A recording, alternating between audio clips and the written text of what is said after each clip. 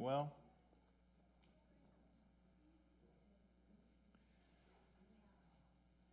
yeah, what a wonderful deal, huh? New baby. Well, we are going to talk today about spiritual warfare for your family, friends, and acquaintances. And the reason that I was thinking about this, I've had, in the last couple months, multiple conversations that I was trying to explain how to positively affect and begin to bring the life of God into situations that aren't good.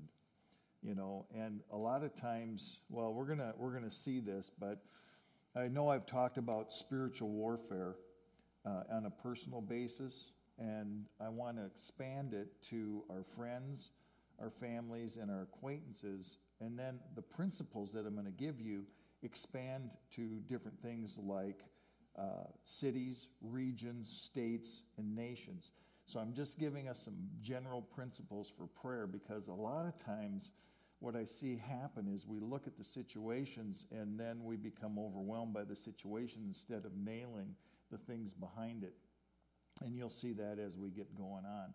So what happens is that we can look through things through natural eyes, just our natural eyes, because we're so used to just living, responding to people and situations and looking at our family situation. You know, some things are, you know, we have unsaved loved ones might be in our family. We have ones where we have difficult situations and relationships with them. We have situations where maybe coworkers are doing things that bring trouble and difficulties. And so how can we approach that? How can we deal with that in the spiritual realm and really begin to, I think, hopefully penetrate some things and allow God to work in those situations, because we all have them. It doesn't matter, because where there are people, there are situations. It's just the way it is.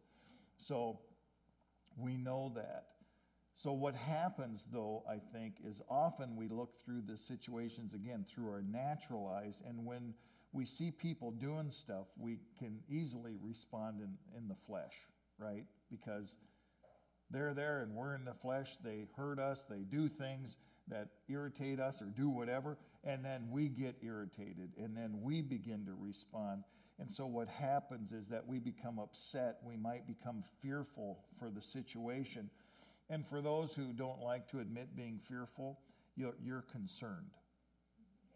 I'm concerned about this, because we don't want to use the word fearful because that seems to be unchristian, but we're still fearful, but we're concerned for them, and it overwhelms us and really begins to get us. And so what we're talking about is that we think we can chide people into the kingdom. You know, if I push somebody into the kingdom, if I chide them, if I you know, and that's in the flesh. That's not going to really accomplish the things of God, because the flesh never really does. Or the other thing we can do is we can look at the outside circumstances and try to fix it. You know, we're in the fix-it mode. If I can fix this person, then we'll have everything under control. And really, God needs to fix the person, not us. And so what we do is we pray for change. See, we see the external things. For example, we see someone maybe that's dealing with alcohol or drugs, or they're dealing with bad relationships one after another, or they're dealing with anger, or they're, you know, whatever. You pick whatever it is. And so we pray, God, help them quit being angry. Help them quit drinking. Help them quit. And it doesn't really deal with the inner things that are behind that, or even the spiritual realm that's behind that. And so we want to begin to see how we can actually take care of those things. So we look at the outward and what we call kind of, in my mind, it's called the fruit. You know, like a tree has fruit, but it's got roots in the ground and it's drinking some things. And so what happens is we want to pick the fruit, but it doesn't change the root. You know, it doesn't change the heart, doesn't change the inside. And so there's still struggles and things that need to be healed, and areas that need to be delivered in a person's life. Another way we can try to deal with this is what I call prayer complaining. You know what that is. God, don't you see what they're doing? Don't you see what's happening? Don't you see this? And we go after what they're doing, and instead of really praying to God, we're complaining to God. And, he can handle it. He can handle our complaints, but I don't think our complaining actually brings about fruitfulness. And it leaves us more angry, because what happens is as we prayer complain, we just build up those thoughts and the feelings and the emotions that are in us, because we're coming at it from like a negative perspective.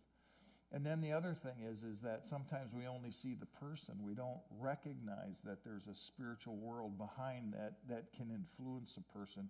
We know it because it's biblical and we hear it, but a lot of times we just look and we just see the person and don't recognize what's going on behind the scenes.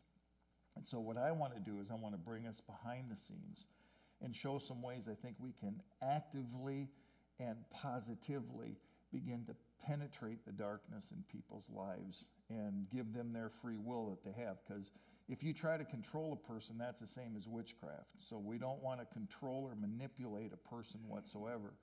But we do want to see a person freed and released into the fullness of what God has for them. And so we can pray for that, and we can stand against the work of the enemy in a person. So we only see the person. And I was thinking of this great scripture in 2 Kings, and this is Elisha and his servants. They're together in a place and they're surrounded. Here's what it says. They're surrounded by the enemies. It says, now when the attendant of the man of God had risen early and gone out, behold, an army with horses and chariots was circling the city. And the servant said to him, alas, my master, what shall we do? Of course, he's looking and all he can see is an army. And the two of them inside a city, and they're goners. What are we going to do? We're just dead meat.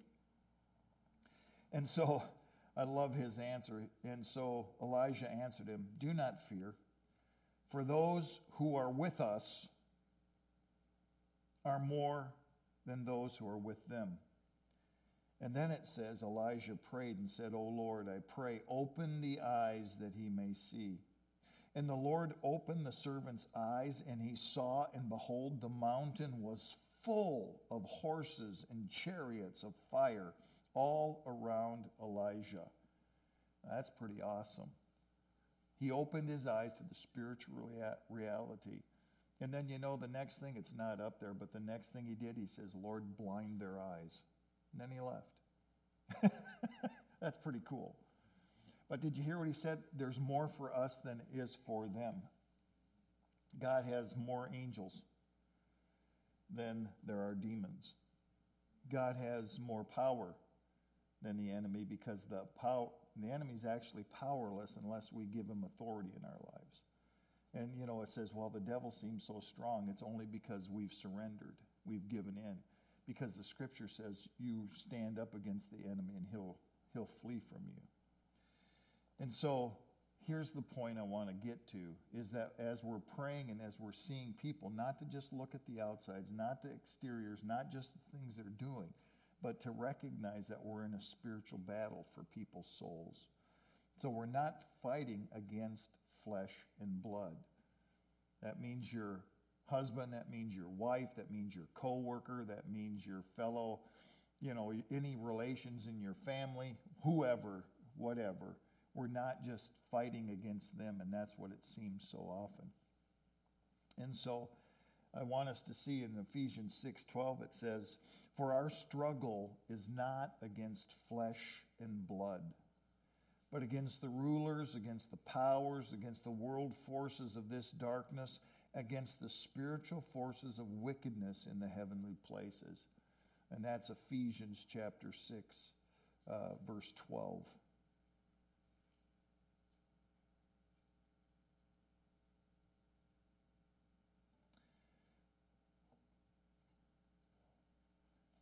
We have so many situations that people are in.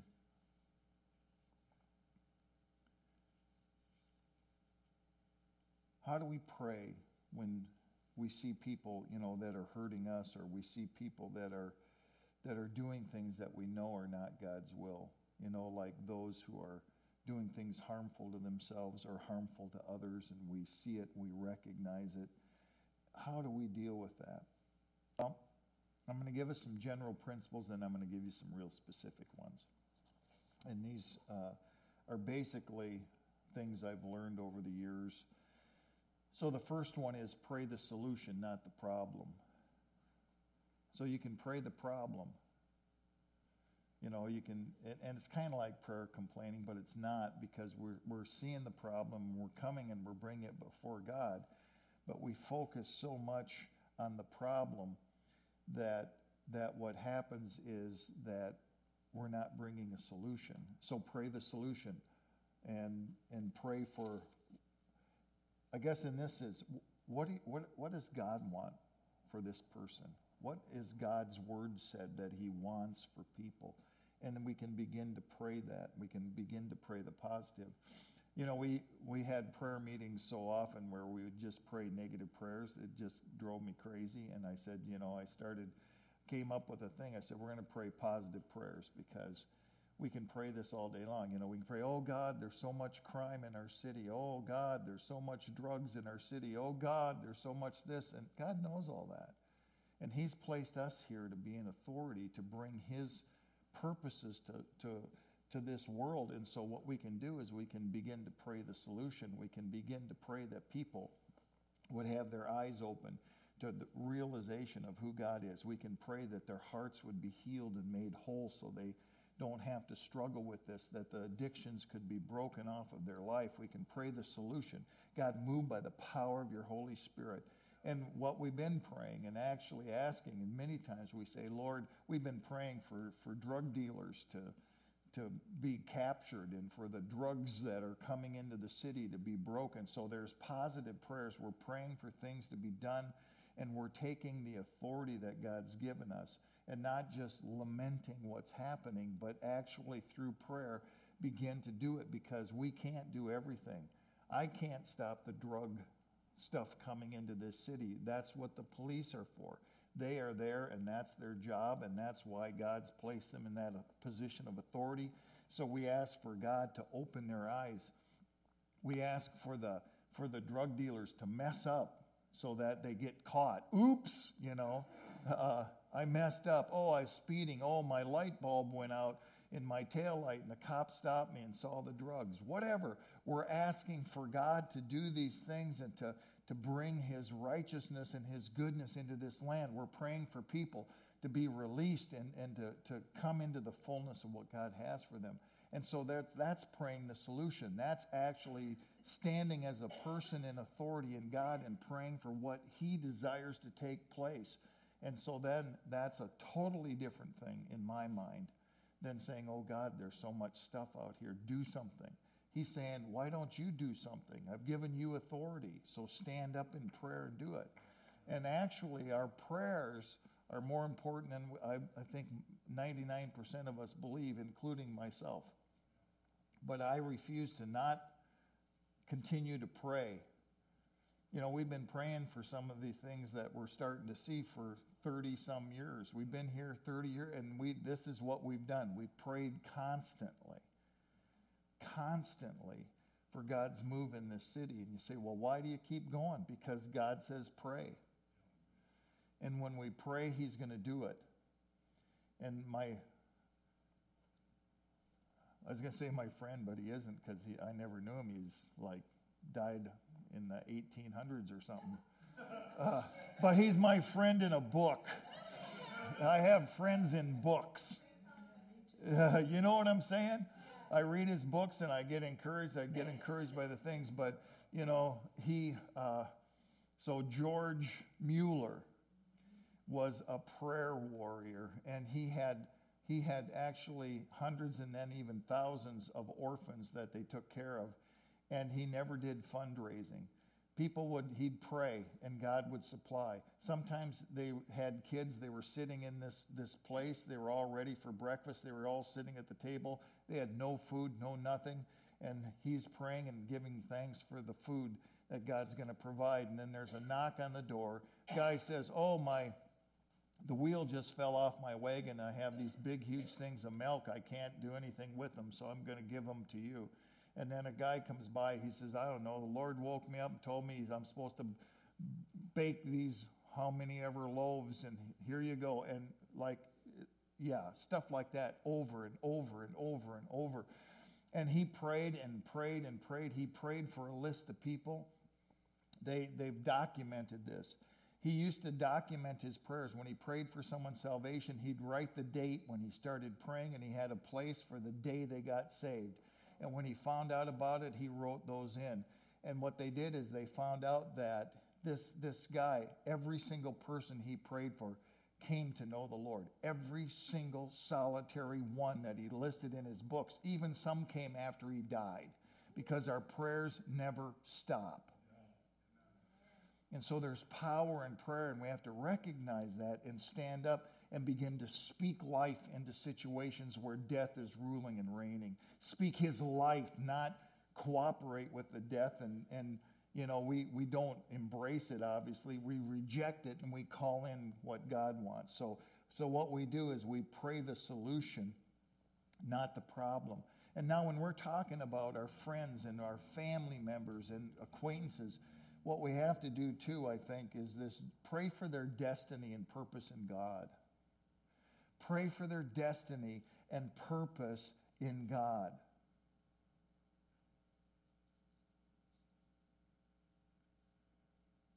So ask God, who is this person? What have you made him to do? God calls everyone. Jesus died for everyone. Every single person. And every single person is actually gifted by God. So there's natural gifts he gives. If he's the one who's the creator, if he's the one who forms and fashions people in the womb, then guess what? They are created for a purpose. They have certain gifts that they have. And so we're not talking about spiritual gifts like the power of the Holy Spirit flowing through them, like the gifts of the Spirit, because you have to be saved to flow in those things.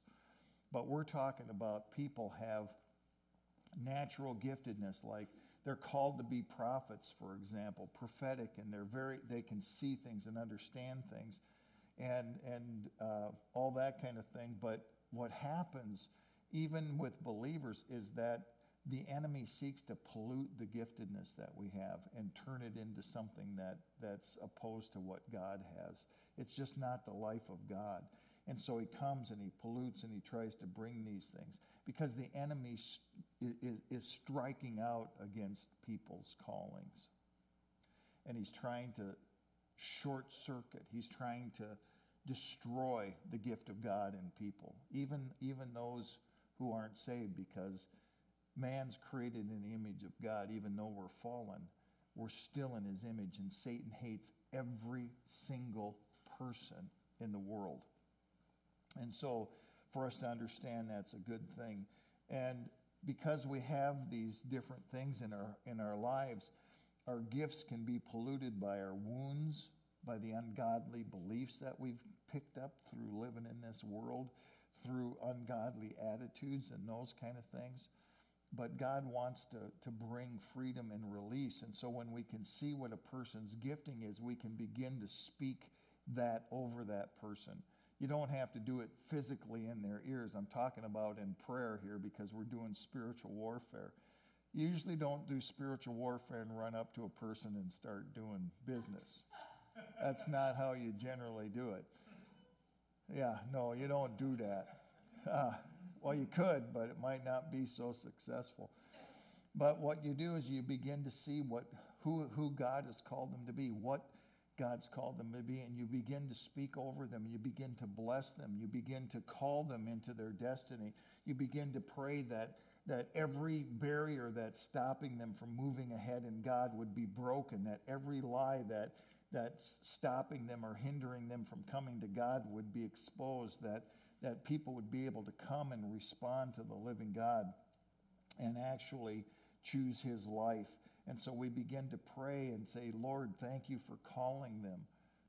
For years we prayed over our son Josh, and we still pray over pretty much same things. We pray for his destiny and his purpose that God's called him to be, because God set him aside for his own calling, his own reasons. Even, we talked about this a while back. I think Suzette and I think she did it during one of the sermons she said, but I think Josh got his first prophetic word when he was sitting in a high chair. Somebody came up and prophesied over him what he would be. And so we could just grab hold of those things and begin to pray. But when we just look at what's going on externally, we get all upset and shook and moved by that. And God wants us to be at peace, and he wants us to rest. Now, we struggled for quite a long time, in our own hearts till God gave us peace. And he gives us peace so that we can trust in not what we see, but in what God says. And so we do that. And so to begin to pray and to release God's glory upon people, because the enemy's against them and they don't even know it. They don't understand or comprehend what's happening in their lives. And so we do that. And the third general principle I want to talk about is pray God's kingdom come. Thy kingdom come, thy will be done on earth as it is in heaven. So you can look at any person's life, and if you see anything that's out of order, instead of, sometimes we can maybe get critical. That's in the flesh stuff. Sometimes we can get judgmental on people. Instead of doing that, we can begin to look at their lives and begin to intercede in the name of Jesus for those things to be broken in their life. Because a lot of times what happens is, it's happened in my life. If you're deceived, you don't know it. If you're deceived, you have no clue whatsoever. You think you're believing the truth. You think you're living the truth. And if you're deceived, you need to bring in freedom. So when we see things in people's lives that aren't up to the fullness of life that God has, we can begin to pray, God, come, break into their life. Come and bring your glory into them. Come and set this situation right and begin to intercede. God, this is what we want to see for this person, and it has to line up with what God wants. Again, we can't be manipulative. It's not for our own good, it's for theirs. But we're interceding and we're praying and we're seeing the giftedness, we're seeing the talent, we're seeing all the things that they have. But now, God, just break forth. Come and bring your peace to if they're tormented. Bring your glory and bring your healing if they're broken. All the different things, and just begin to pray for these things to take place. And we're on the offensive. We're not on the defensive. We're coming in and we're penetrating through the power of Jesus. So those are three general principles, I think, that are good. Now I'm going to get to the specifics, and this comes out of a passage, which is the key one we're going to look at. I love this passage because it says some cool things. It says, for though we walk in the flesh, which means we're humans, not flesh in the evil, nasty sense, because there's different meanings for flesh. This is flesh, but then there's evil, the flesh. It's not talking about that. Though we walk in the flesh, though we're weak, though we're human, though we're limited, it says we do not war according to the flesh. We don't war according to our own abilities. It says, for the weapons of our warfare are not of the flesh, but divinely powerful. This is what I like. The weapons that God gives us are divinely powerful for the destruction of fortresses.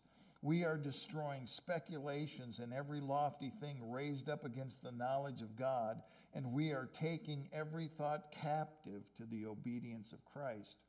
Now, a lot of times I've preached on this, and I've focused on the aspect of that for our own life, taking every thought captive, to be aware of our thought life, what's taking place, every thought that comes through our mind. It says take every thought captive. So I'm not saying this. The scripture is. It says, view your thinking, view what's happening in your mind, and take them captive if they don't line up with who Jesus is. If they're a lie, if they're a thing that says, oh, you're lacking, you're this, you're that, you know how an ungodly belief is. Oh, I'll never have what everyone else has in the Lord. I'll never be joyful. I'll never have peace. I'll never be able to do this. All these ungodly thoughts. Every time one of those things pop up, we're supposed to grab hold of them if they don't agree with what God says and choke them. Take them captive and say no. Well, I think we can do the same thing for people. we can begin to take these things captive as we see the lies in their life and begin to do that. So let's talk about things. It says, for the weapons of our warfare, right, are not of the flesh, but divinely powerful to the destruction of fortresses. So what's a fortress? Well, it's a huge fortress is this massive thing to protect people, and actually to keep people in also, but to protect them. And it holds people captive, these fortresses. And every fortress that this is talking about has to do with the mind, thoughts, responses in the mind. And so we'll see that, because here's what it talks about. And we are destroying three things: speculations, every lofty thing raised up against the knowledge of God, and every thought. We're taking every thought captive. So we have speculations, lofty things, and thoughts. So let's look at those. These are the specifics, and here's what we're talking about. So the word for speculations, I don't even know why some preachers say this. Some people like the Greek, but it's logismos. It's logismos. So logos is word, right? And the word became flesh and dwelt among us. So that's combining that word, but what it means is there's two different aspects to it. One is it's a logic. It's calculated thought. So when it says speculations, it's not just going, oh, I suspect this is true. This is talking about concepts and ideas that are different from the Word of God. And they are actually thought through. They're calculated thought. They are thought through very well. And the second aspect is that these things are opposed to God's Word, and they contradict God's truth. And so what this is it's deceptive reasoning with evil intent to draw people away from the living God. And so what are these then? It's demonic and human logic that opposes God's Word. So remember in the Scripture it talks about there's doctrines of demons that lead people astray. They're lies that have been perpetuated by the enemy that people are actually believing and connecting to, but it's going to lead to their destruction because it leads them away from Christ. And that's what does this. And so here's the kind of things that we have. Speculations are like philosophies.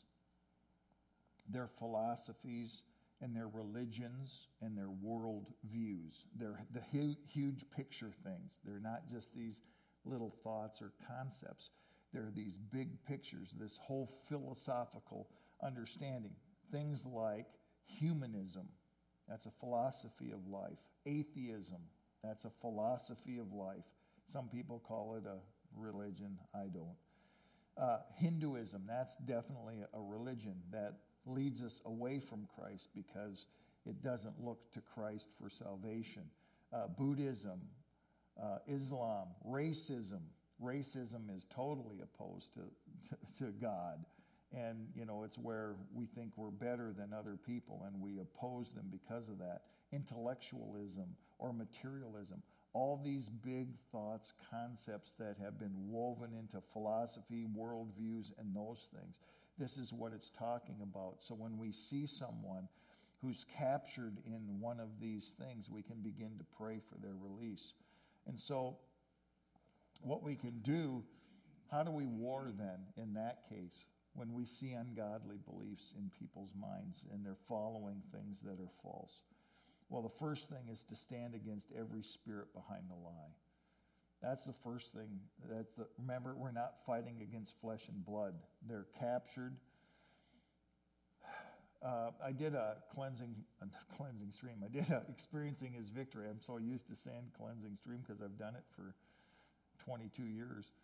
But experiencing His victory, that's that retreat that I've created and done. And one of the things that we were talking about is occult background and those kind of things and exposing the occult, because the occult means hidden. And so we need to expose that, bring it to the light in people's lives. And so I had whole lists of different things that were in cult involvement. Things like Ouija boards, palm reading, horoscopes, all the different things that try to give you insight apart from God into your life and how you should live it, are ones that speak life to your life, what's going to happen. It's really interesting, and I don't know, you can say, no, that stuff's just a bunch of hocus pocus, it's just a bunch of junk, it's not real. This was an interesting story that Jim told me. He's the guy that works with me in the retreats in Watford City. He said that a brother and sister just went to the fair, and there was this lady that was reading crystal balls, and so she said to the lady who went, brother and a sister, to the lady, she said, "You are going to die in a crash. You're going to have your baby in your arms, and the baby will live, but you will die." And so she took it. She just took it and sucked it right in. And she said to the brother, says, "You will be driving down the road. You will have a trailer on the back, and what will happen is you'll have an accident, the vehicle will flip, and you will be killed." And so he took it. And so this family, they talked about it often. And this is a family from around the Watford City area. And so he's given, he knows the names of the people and everything, and that's why he knows this story. And so guess what happened? Exactly what was said. Exactly what was said. She had the baby in her arms. She went through a green light, and a semi went through a red light, slammed into her, killed her, and the baby survived. And then within a short period of time, the tires blew out or something and went around this curve and flipped, and the guy got killed. And you say, well, wait a minute, what's going on here? Because the enemy has assignments against us. But we can cut those off. If they would have just, first of all, not did that, but second of all, not really sucked it in and believed it and opened themselves up to the demonic realm. It's just amazing because the enemy has an assignment, and we don't have to be fearful of that. But that's why this is deception. That's why the enemy has evil intents. He wants to bring death and destruction. And so we just stand against the spirits behind these things, and we fight and refuse them. But listen to what it says in 2 Corinthians 4:4. I know you guys have heard this scripture. It says, in whose case the God of this world has blinded the minds of the unbelieving so they might not see the light of the gospel of the glory of Christ, who is the image of God. And so this says Satan is blinding the eyes of unbelievers. So what do you think we would pray for that? God, rip that veil off. Let them begin to see. Expose every lie in their life. Let them begin to see the possibilities and the truths of your scripture. Take the blinders off their eyes. We'd say blinders, this says a veil. But take the blinders off so that they can actually see what's going on and taking place. And you begin to pray and you begin to intercede. And you begin to ask God to set people free and to take care of their life and to really work. And so then you begin to attack the lies that they're believing. See, what happened at this retreat also is there was a person there that was involved with Freemasonry. In the occult thing, I've listed Freemasonry because they have certain levels that they go through. There's 33 degrees in that thing, and every level they go through there, but there's all of these names of gods that they actually speak to and make vows to and do all this kind of thing. And so this guy went home and he took everything he had from Freemasonry because he had been involved in it. And he burned it. Because that's what I said, if you got stuff, you need to burn it. Don't give it away. Don't hand it off to anyone else. But if you have any occult material, anything from these things, he went right home and he burned that stuff. Because there's connections to that and the vows that he said, and they're going to lead him through There's things you can do to renounce, repent, and get rid of all the connections that you made through this. And so this is what we do. We begin to pray that people could begin to see.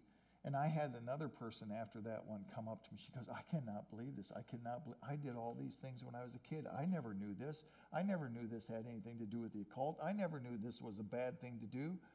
And so I said, well, good. Now you're under control, right? You're free from that. Yeah, but it's just amazing how things can go and how we can take, do you know, like a prophetic word that God gives? He speaks over our life. He tells us what he has planned for us.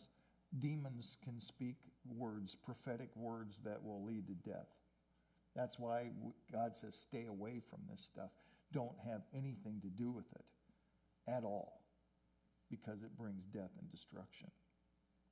And God wants us to have life. And so we can begin to pray and we can begin to intercede against this whole thing.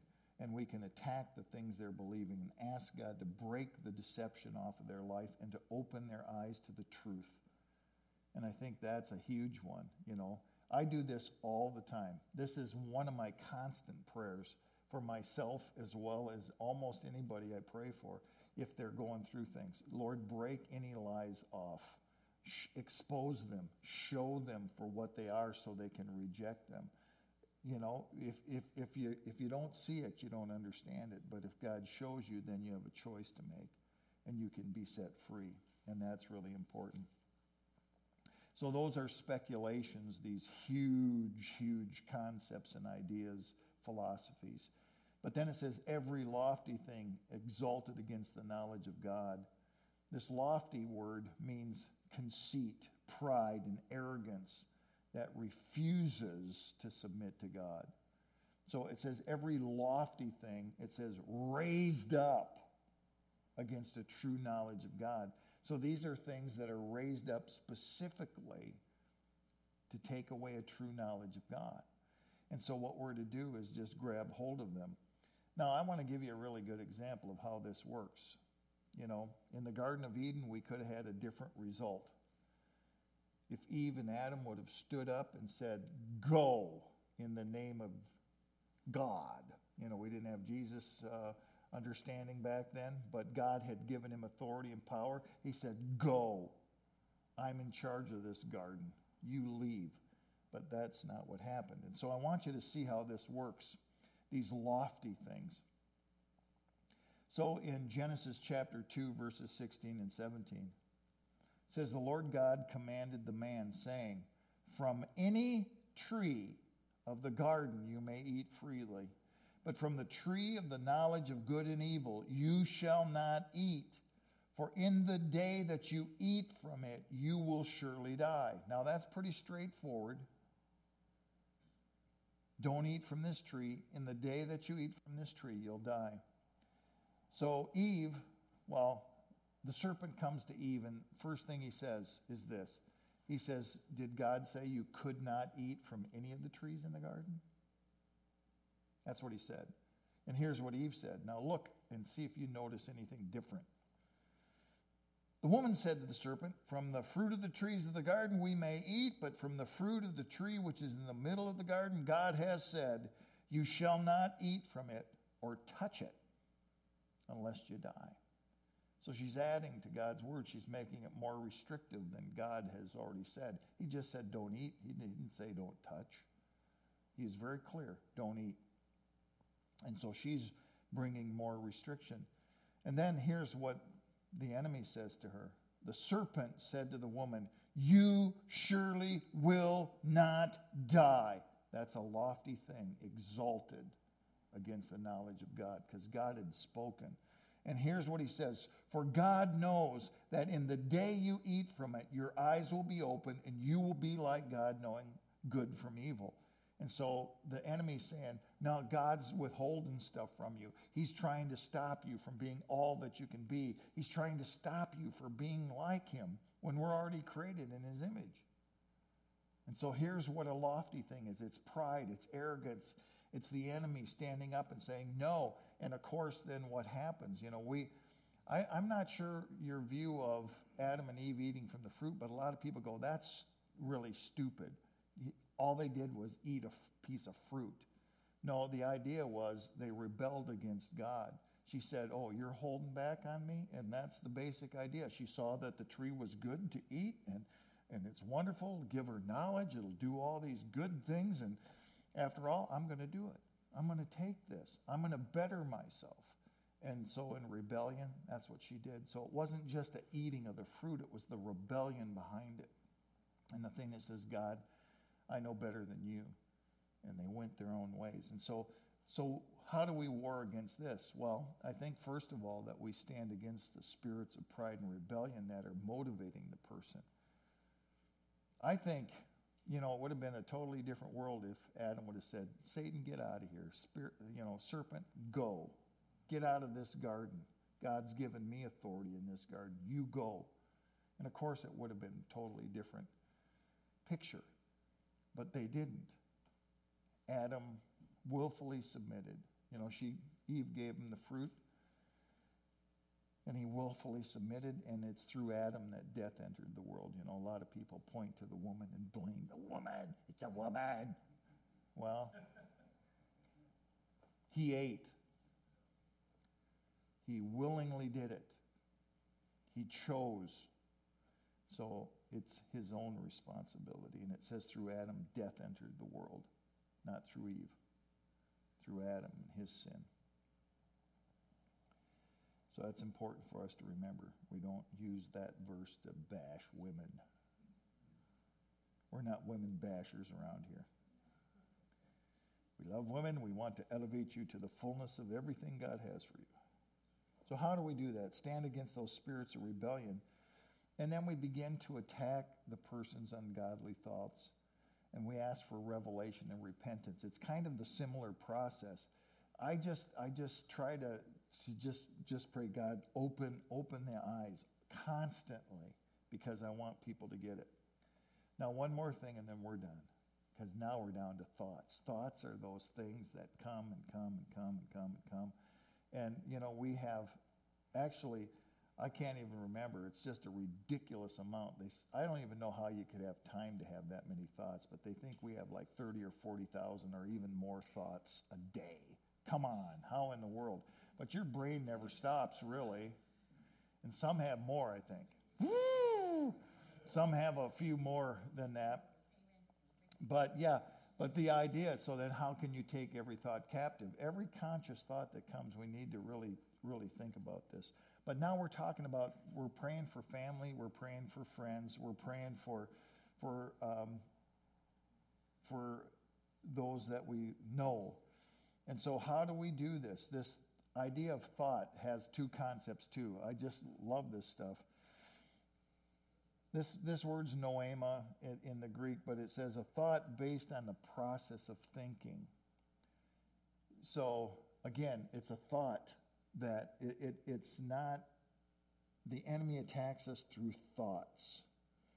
And if he gets us to believe a lie, that begins to place bricks around us. And if we believe it long enough and add other ungodly beliefs about God, ourselves, and others, it's going to become a fortress. So that's why it's so important for us to destroy these through the power of the Holy Spirit. And the second part of this is plans of the enemy based on evil intent. All of these things, speculations, lofty things, and thoughts, anything the enemy does toward you, whether he says it's for your good or not, is evil, because he's seeking to keep you from God, to destroy your life.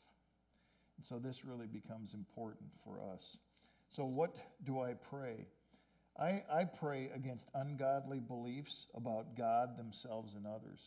Okay? So if we begin to pray, we say, well, how do I know somebody, how do I know my family member's ungodly beliefs? Man, when you live with someone for a while, you get to know what they believe, don't you? And so you can begin to pray against those. And you can begin to pray for breakthrough, because it's not what God desires. So I think how you can know these ungodly beliefs, are by the words that they say and by their actions. The words and the actions will show you what you can begin to pray. and you can begin to pray the blessing of the Lord upon them. You can attack, of course, every time we do this, because these are, remember, things of the enemy that are of evil intent. We can always attack the spirit behind the process, always, and stand against that thing. And then we can begin to take those thoughts. So let's say one of your family members, for whatever reason, they're just saying, you know what, I can never do anything right. I can never keep a job. I can't do this. I can't do that. I can't. Well, then you can begin to see the process that they have a mindset that they'll never be able to flourish. They'll never be able to grow and increase. And you can begin to attack that and stand against it and begin to take that captive for them also. You can say, in the name of Jesus Christ, I take that thought captive, and in Jesus' name, I refuse to allow this to continue on, and I ask for your freedom and your deliverance. And we begin to speak forth things of life again into them according to those other principles. We're praying positively. We're praying for God's purpose to be in them. We're praying for his kingdom to come and his will to be done. And so we're praying for these things. And we can begin to see people now have a possibility of change. Like when you're deceived and the veil's over your eyes, you have no choice. But when we pray, we can actually stand against the spirits of hell and peel these things back so that they can begin to see. And when they see, they have a choice. And that doesn't always mean they'll choose God, but boy, I'll tell you, if they're blinded, they'll never be able to choose. And so what we are is, you've heard this, right? If any of us are saved, it's because somebody prayed. Somebody prayed for us. I don't know who, but somebody did, right? Somebody prayed. And I always hear these on testimonies. My grandma, she's always praying for me. That's all she ever do. She'd say, I'm praying for you. And that's all she just pray. And I said, go, knock yourself out, Grandma. Do whatever you want to do. But Grandma was praying and something happened. Prayer changes things. And I want us to understand that we don't have to be just helpless and hopeless in situations, but we can actually take the offensive and begin to press and begin to push back the darkness and begin to push back the things of the enemy in our lives and the lives of others. And so hopefully that makes sense. Hopefully. Now, let me tell you this. I was listening to this one. There's this one counseling center. They do deliverance ministry and stuff. And I was listening to their podcast and stuff. And they were talking about how these situations is sometimes you can go into situations you'll never be able to control a person. But when you go into a place, let's say there's just a place that's filled with gossip or backbiting. There's a place that's filled with anger or whatever, or your boss is a certain way and those kind of things, that you can actually go into the place because you're a believer in Christ, and you can actually push back the darkness, and you can, for a short period of time, set the person free. They're not delivered, they're not this, but you can actually push back. And they've had situations where they were talking about how this one person that was over her, this lady, and she said that she didn't realize it, and she'd go in and things would be terrible, and then she started just binding the spirits before she went into work. On the way to work, I bind the spirit of complaining, or I bind the spirit of backbiting. I bind this spirit in the name of Jesus, and then she would go in and things would change for a while, but they're never going to change fully till the person changes. We have to understand that we have no control over them. We're not manipulating people, but we're pushing back the spirits so that people are able to respond in a different way than they've been able to respond because of what's happening in their lives. So hopefully that makes sense. And so I've heard of different ones. They'd go in and they'd go into work early, and they had different ones that were causing troubles in their business and stuff. And they would go in there and they'd go in early and they'd anoint their seats with oil and they'd start praying. And they'd go over here and they'd just walk through before everybody got there, And then they'd pray and they'd begin to ask, and then God began to work and do some things to change things.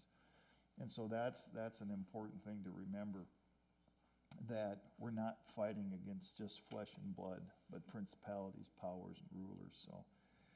So Lord, just help us to understand this and put this into practice in our own lives, and help us to grow in it. I think it's just a growing process. So Lord, help us to do that. And I just pray your blessing upon each of us. I ask that you open our eyes to any areas that we're not seeing, that you are the one who opens the eyes of the blind. And that's spiritually also. So we're asking you to do that in the name of Jesus Christ. Amen. Amen. Pizza and pasta next week. Wahoo!